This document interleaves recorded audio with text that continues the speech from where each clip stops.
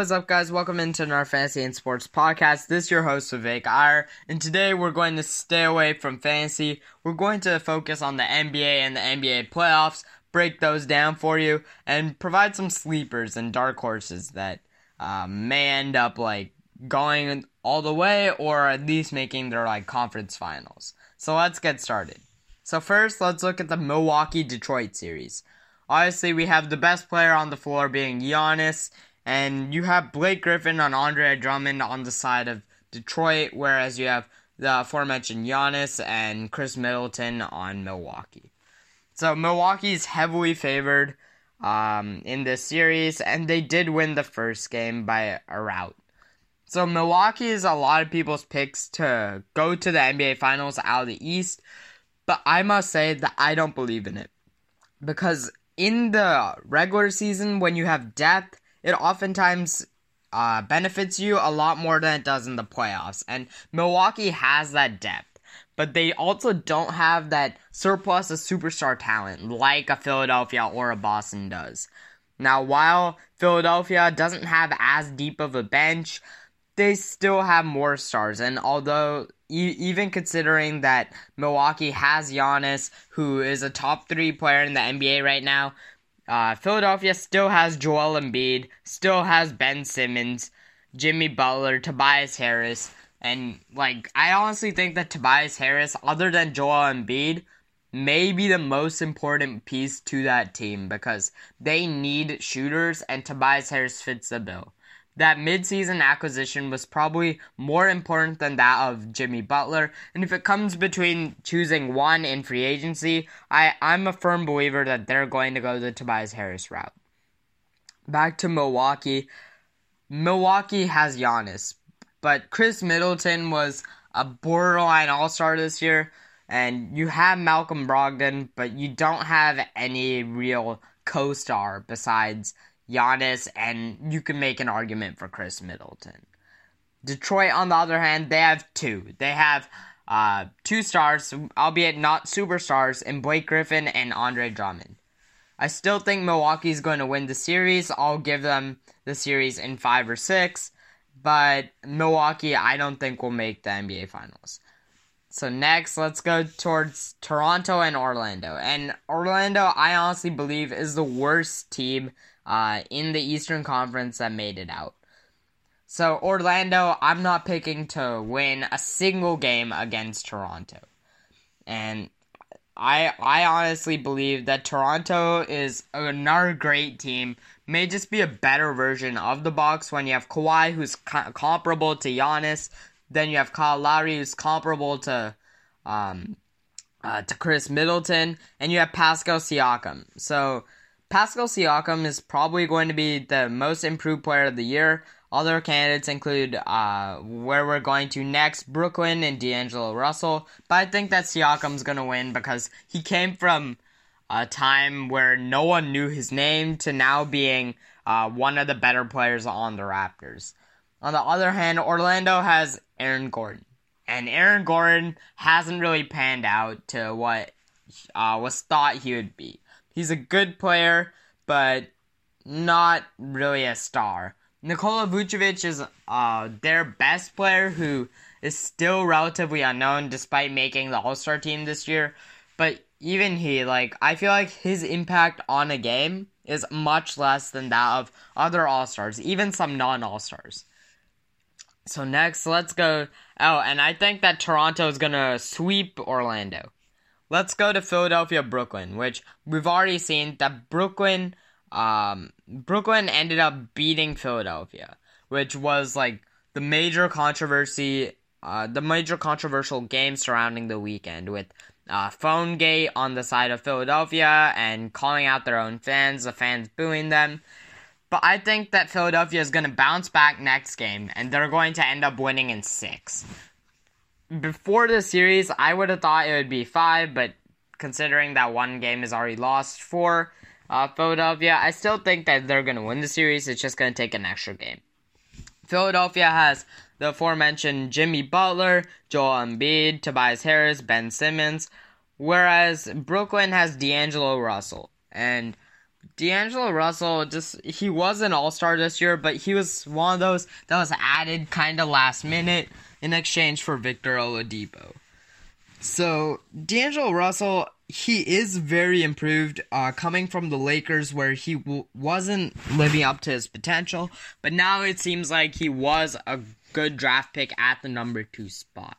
So, props to him, but I still think Philadelphia is going to win the series. Alright, next we have Boston and Indiana. And Boston and Indiana, this is a kind of lopsided series because Boston just has a surplus of talent. They have Jason Tatum, Kyrie Irving, Gordon Hayward, Al Horford, Marcus Smart. The list just keeps going on and on. On the other hand, Indiana lost its best player mid-season to injury, and now really doesn't have anyone that you need to know about. Sure, they have complementary pieces, but Boston, I'm picking to win this series in a sweep, despite Indiana staying strong after the injury. I think that Boston's going to sweep Indiana, because when Boston locks in, it can be one of the best. And the score was 117-97 in the first game. Now let's switch to Western Conference. We have Golden State vs. The Clippers. And I think, honestly, that this isn't even close. Golden State is going to sweep the Clippers. And, yeah, there's not really much to say. Clippers have some nice pieces, but after trading away Tobias Harris, no one really thought they would even make the playoffs. And even though they did, they're not going to go far. And you have Golden State playing you, meaning you automatically lose. So, there's not really much to say there. KD got ejected from Game 1. We need to watch the amount of technicals, because if he hits 7 technicals, then he gets suspended for a game, and he already has 2. Let's go to Denver, San Antonio. And San Antonio is a very strong 7 seed. However, Denver just is a lot better. Like, Denver, in the regular season, was one of the best teams in the NBA. 2nd seed in the West, which is incredibly difficult to be. I'd pick Denver to win, but I think they'll win in 5 or 6. My bet would be 5. Let's go to Portland at Oklahoma City at Portland. And Portland, number 3 seed. I'm picking them to win against the Thunder. Despite the Thunder, everyone's saying that the Thunder have a better shot. I honestly think that Portland will defeat them, because I believe in Damian Lillard and CJ McCollum, the Mama's boys, who are incredibly talented. It's just, in the playoffs prior, they haven't been as good. But in the last game that occurred yesterday, Portland beat the Thunder, which gives them a 1-0 series lead. I don't think it's going to be easy, but I think that Portland will win in 7 games on their home floor. Alright, so next we have Houston and Utah. Houston, the 4 seed, Utah, the 5 seed. This is probably one of the farthest gap between a 4 and a 5 that I've seen in a while, because I think that Houston is just far and away the better team, and they are probably the main contender to the Warriors in the West, although I still think that Warriors are leaps and bounds ahead. The Houston with James Harden, Chris Paul, Clint Capella, vs. Utah with Donovan Mitchell and Rudy Gobert. I think that this is going to be a series in 5. I'll pick Donovan Mitchell to go off in 1. And Houston's going to win this. So now let's talk about who I think is going to win. Who I think is going to win the East, win the West, and some sleepers. So in the East, I pick Philadelphia to win, to bounce back. And I think it's going to be a Philadelphia Celtics Conference Finals. But then we're going to see the relative decline of Kyrie Irving, as something's going to pop up and he's going to be even more distant from the team, which will result in some miscommunication there. I think that more of a sleeper to win is, well, I don't really think there are many sleepers in the conference. I guess you could count Toronto, since although they're a 2 seed, they're usually talked about as the 4th best team in the East, with Milwaukee, with Philadelphia and Boston all ahead of them. But I think that Toronto has a shot. It's just not a great shot. I think it's going to be between Philadelphia and Boston. Alright, and on the West, Warriors, obviously, I picked them. The question is, who's going to face them? And I'm honestly, I wanted it to be Houston, but then Houston will play the Warriors in the second round. So I pick Portland Trailblazers to be against them in the conference finals. I still think that the Warriors are definitely going to win that series, but I think that Portland is a strong team and will be able to make that next leap into the Western Conference Finals. Alright, so now let's talk about some quick rankings of running backs at the rookie position that are coming into the NFL. So first we have Josh Jacobs, and Josh Jacobs is by far the consensus number one running back in this class, and deservedly so. Although the running back class is fairly weak, Josh Jacobs still is a very capable prospect, and he is pretty well built and is very good at blocking, but also is an explosive runner. And this will serve him really well, despite being outshined by Damian Harris in the Alabama offense. Second, let's go David Montgomery, because David Montgomery, another great prospect, he has very good jump cut skills and a very good contact balance. So he is also a good receiver, and it fits the NFL very well for what the NFL is asking now. It isn't just about being a blocker, a rusher, and a wide receiver. You have to have a combination of either at least two or three. And David Montgomery is very good at receiving, also running the ball, and he can work on his blocking abilities, but he's still capable at that position. Next, this is my third ranking, which I don't know if I really like, but I'll go Damian Harris, because I just think that Damian Harris is, we saw him at Alabama, and we saw that although his combine wasn't as amazing as people thought it'd be, he is a very good runner, and he doesn't have great speed, but he has solid speed and can make a defender miss. He's more of just a power through back, not really one of those who's very shifty, but he still deserves to be up here considering the weak class. Next, I have Darrell Henderson, then Miles Sanders, then Devin Singletary, then we go into the Justice Hill, Rodney Andersons.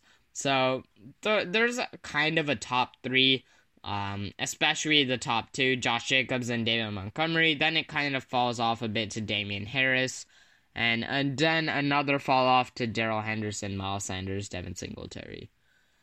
So let's look at the wide receiver prospect. I have them ranked number one, A.J. Brown from Ole Miss. Now, Ole Miss did have some very good receivers with DK Metcalf, but I honestly think that A.J. Brown is the most NFL ready. He has worked in the slot, can run out of the perimeter, and although sometimes he struggles with press man coverage, I think that he is very good because he could find a space and is very efficient with his running. And honestly, he ran a lot of breaking in and comeback routes in the Ole Miss offense, and I think that translates very well to the NFL, but he also has skills like the curl routes, like all the routes that you need to know in the NFL.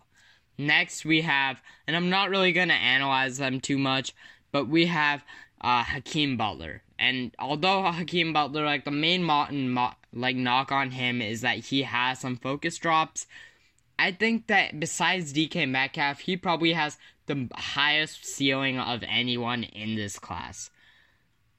He can run inside, can run outside, perimeter and inside runner, shows good separation, and he can block, which blocking as a wide receiver is becoming more and more necessary. Next, I have Marquise Brown, which there are injury concerns, but he just showed that he is an incredible wide receiver who can make it in the NFL. Then I have N'Keal Harry, who he does look a bit stiff like Metcalf, but he's very strong, as we saw benching the same amount as Metcalf at the combine. And N'Keal Harry, he showed throughout college that he is a capable NFL wide receiver. Next up, DK Metcalf, because we have to mention Metcalf. Although I don't think he's a good wide receiver right now, I think that he has incredible amounts of potential that could work well for an NFL team. Then Paris Campbell out of Ohio State, Kelvin Harmon, and after that, it kind of gets less and less. And you get the Andy Isabellas, you get the Deebo Samuels, the Terry McLaurins, you get all of those. So now let's go over the quarterback class. And the quarterback class is very top-end heavy. I go Dwayne Haskins as my number one, just because there are a lot of questions surrounding Kyler Murray. Although he measured in as high, taller than we thought he'd be, I still think that Kyler Murray's durability is a concern. So I'll go Kyler Murray at number 2, Drew Lock number 3. I put Greer at number 4, Finley at number 5. So a lot of people have Daniel Jones pretty far up, but I honestly don't. I just don't believe in Daniel Jones. I have him as my number 6 quarterback, with Clayton Thorson right behind him, and Jared Stidham, Tyree Jackson, those guys. So after that, it kind of falls off a cliff, and you get more of the Trace McSorleys, Brett Rippins. So yeah, there's nothing really much from a fantasy perspective that you see there. Let's go with tight ends. Tight ends, I have my number 1 tight end and my number 2 tight end all out of Iowa. TJ Hawkinson, Noah Fant are my number 1 and number 2. Hawkinson, he really just does it all. He can block, he can pass catch, he's very dynamic, very athletic, and he does need to add a bit more strength, but is a very good blocker as well, and can find people to block. Noah Fant is my number 2, because he also is a very good pass catcher, but he does need to learn how to create separation and work against defenders in the passing game. But I'd say that he and Hawkinson have similar upside from a fantasy perspective, but I think that Hawkinson's definitely going to be the better NFL prospect. Next, we have Irv Smith Jr., who's out of Alabama. Pretty good as a blocker. Very good with yards after catch, although that is boosted because it's from Alabama. He's a decent athlete, but he didn't really show his best at the combine, so we just have to see about that. But Irv Smith is definitely the number 3 tight end, and after that you have, in my opinion, a very big drop-off to the Sternbergers, to the Kane Smiths, Josh Olivers, Kahil Warrings of the world, and yeah. But despite all that, I still think that none of those are in my top 10 best players. I'd put number 1 as Nick Bosa, number 2 as Quinnen Williams, number 3 Josh Allen, and then number 4, it becomes a bit strange. So number 4, I can see arguments for Rashawn Gary, for Ed Oliver, but Ed Oliver didn't really have a great season, for Devin White, for Jawan Taylor. I honestly don't know who is the best as a number 4. And those guys probably go back to back to back to back, and you have Montez Sweat as well. But other than that, it is a very good class for edge rushers, for defensive linemen. You have 2 really good linebackers in Devin Bush, Devin White. And the quarterback class is fairly weak. Running back class is fairly weak. Wide receiver and tight end class are very strong. So for fantasy, you're going to see a lot of wide receivers drafted early. But I don't think this is a good strategy, because despite the surplus of talent, I don't think there's one can't-miss prospect. And if there was, it'd probably be Hakeem Butler, despite me ranking him as number 2. But I honestly believe that Hakeem Butler out of Iowa State has a chance to become one of the best wide receivers in the NFL. And I really believe that. But I still think that wide receivers, drafting them very early in rookie drafts, they often take 2 to 3 years to come into their own, and I don't know if you really want to wait that long to get production out of a wide receiver. For running backs, it all really depends on fit, as does for a wide receiver. Like, if Metcalf goes to the Packers, I'll be very high on Metcalf. If he goes to the Bills, not so high on Metcalf. Like that, for the running back position, it's very similar. Like, even more so, it just depends on fit, because none of these guys are supremely talented, so there isn't a generational talent like a Saquon Barkley in this draft, like a Christian McCaffrey, Alvin Kamara. Like, obviously, they're not generational, but they're very good. There aren't any talents like that who could overcome bad situations. So, yeah, it's probably the biggest one for fit. For quarterbacks, Kyler Murray, he needs to find a good fit, because there are plenty of teams in the NFL who would absolutely misuse him, and he wouldn't succeed there, as is the case for, like, a Drew Lock, who is very raw, is not very accurate, but does have the arm talent. I think he's just like a Josh Allen type, except without the running, but maybe a bit better as a passer. So, like, there's trade-offs to all of these prospects. Tight ends, I think that the top 3 are, like, sure things, and the next 3 are also very good. So, I think that tight ends are very safe for this class, especially since we need them in fantasy right now. With Gronk retiring, with Travis Kelce getting even older, like, we need a new class of tight ends, and we haven't had that for some time. That's it for this podcast, guys. If you guys like this podcast, please check us out on Apple Podcasts, Google Podcasts, Spotify, CastBox, Patreon, wherever you get your podcasts. We can get it there through RSS. Rate and leave a review on Apple Podcasts, guys, please, because if we get a certain amount of reviews, then Apple considers you for, like, a more prominent position that could help us, like, grow as a fantasy and sports community. Alright, that's it for this podcast, guys. Thank you.